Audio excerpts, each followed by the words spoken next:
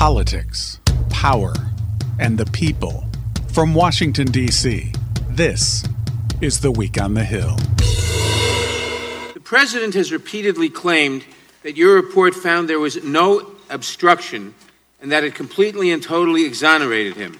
But that is not what your report said, is it? Correct. It is not what the report said. Was there sufficient evidence to convict President Trump or anyone else with obstruction of justice? We did not make that calculation. We did not address collusion, which is not a legal term. Rather, we focused on whether the evidence was sufficient to charge any member of the campaign with taking part in a criminal conspiracy, and it was not. Now, you said you chose your words carefully. Are you contradicting your report right now? Not when I read it. The House hearings of Robert Mueller. I'm WTOP's Mitchell Miller, and the congressional hearings called by Democrats were an effort to dramatize the findings of the former special counsel who found that Russia made a sweeping effort to intervene in the 2016 presidential campaign, and whose report called into question the actions of many people in Donald Trump's orbit, including the president himself. 7 defendants have been convicted or pled guilty. Our investigation of efforts to obstruct the investigation and lie to investigators was of critical importance. Obstruction of justice strikes at the core of the government's effort to find the truth and to hold wrongdoers accountable. Democrats walked Mueller through the report, and he confirmed many of its politically damaging findings, that the president had not been exonerated, that there was evidence of obstruction of justice, and that the Russian interference in the last presidential campaign was not a hoax. But during his testimony in the first hearing before the House Judiciary Committee, Mueller's responses were often just a word or two, and he sometimes was halting in his answers, as in this exchange with the panel's ranking Republican, Doug Collins. Is it true the evidence gathered during your investigation did not establish that the president was involved in the underlying crime related to Russian election interference as stated in Volume 1, page 7? We found insufficient evidence of the president's culpability. So that would be a yes? Pardon? That would be a yes? Yes. Thank you. And there were moments where Mueller's memory failed him on basic questions, such as this one from Arizona Democrat Greg Stanton. Which president appointed you to become the United States Attorney for Massachusetts? Which senator? Which president? Oh, which president? I think that was President Bush. According to my notes, it was President Ronald Reagan had the honor to do so.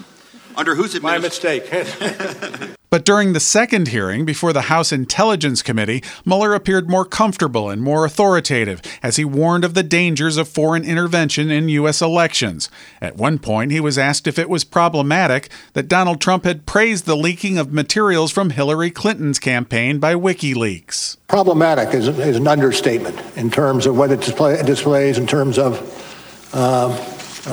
giving some hope or some boost to what is and should be illegal activity. And he had this exchange with the Intelligence Panel's chairman, Democrat Adam Schiff. From your testimony today, I gather that you believe that knowingly accepting foreign assistance during a presidential campaign is an unethical thing to do.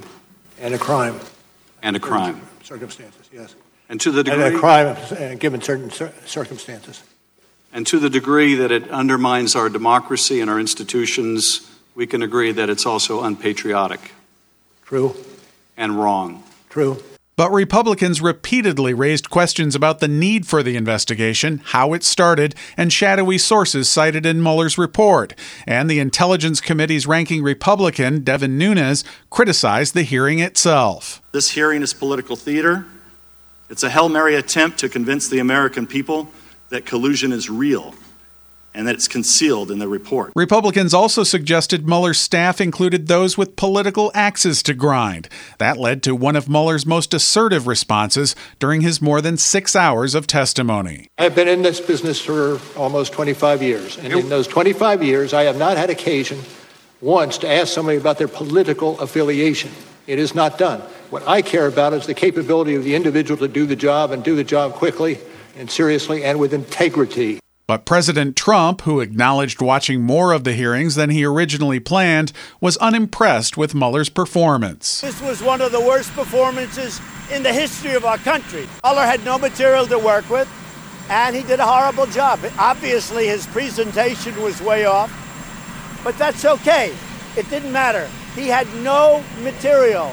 And while Democrats publicly said that they did what they set out to do, letting Mueller tell the American public about his findings, it's clear the hearings did not have the political punch many had hoped for, especially those who favor moving ahead with impeachment.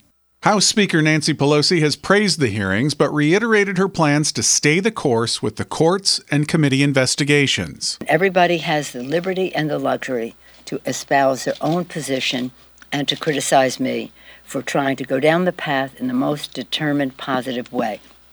Again, their advocacy for impeachment only gives me leverage. I have no complaint with what they are doing. The chairman of the House Judiciary Committee, Jerry Nadler, says his panel will continue to go to court for grand jury information linked to the Mueller investigation and the testimony of former White House counsel Don McGahn, who told investigators that the president wanted him to fire Mueller. Our work will continue into the August recess, and we will use those subpoenas if we must. We will also continue to seek important documents from the Department of Justice and the White House. Nadler, who has reportedly pressed Pelosi to move ahead on impeachment, or at least on an impeachment inquiry, also sought to show they're on the same page. If our committee is going to recommend articles of impeachment to the House, we must make the strongest possible case both to our colleagues and to the American public.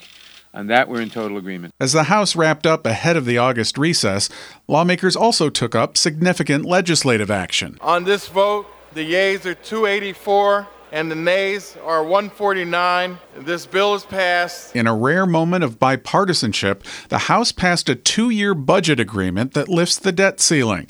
House Majority Leader Steny Hoyer says it will go a long way toward renewing the confidence of the American people in government following an earlier 35-day partial government shutdown. Avoid a shutdown. Act responsibly. Reach agreements. Create consensus. And while many conservatives complain the budget will only deepen the federal deficit, the House's top Republican, Kevin McCarthy, says it's a step in the right direction. No, it's not the bill I'd write by myself. It's a compromise as we move forward, but it actually allows this process to work. The budget is expected to get final approval in the Senate, and President Trump has said he'll sign it. So for all the political acrimony as House members left for the August break, they could point to the budget agreement. Maryland Congressman Elijah Cummings, meanwhile, who presided over a particularly feisty vote to authorize subpoenas for members of the Trump family, wished fellow lawmakers well. The committee is adjourned. Thank you. And have a good recess. I'm WTOP's Mitchell Miller, and this is The Week on the Hill.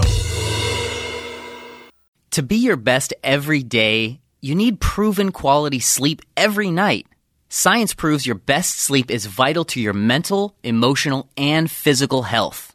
And that's where the Sleep Number bed comes in. And let me tell you, ever since I've had it, my sleep IQ score is just going higher and higher. And did you know 8 out of 10 couples say that one of them sleeps too hot or too cold? Science tells us regulating your sleep temperature leads to higher quality sleep. For many couples, temperature struggles are a real challenge. So here are some tips to help you both sleep just right.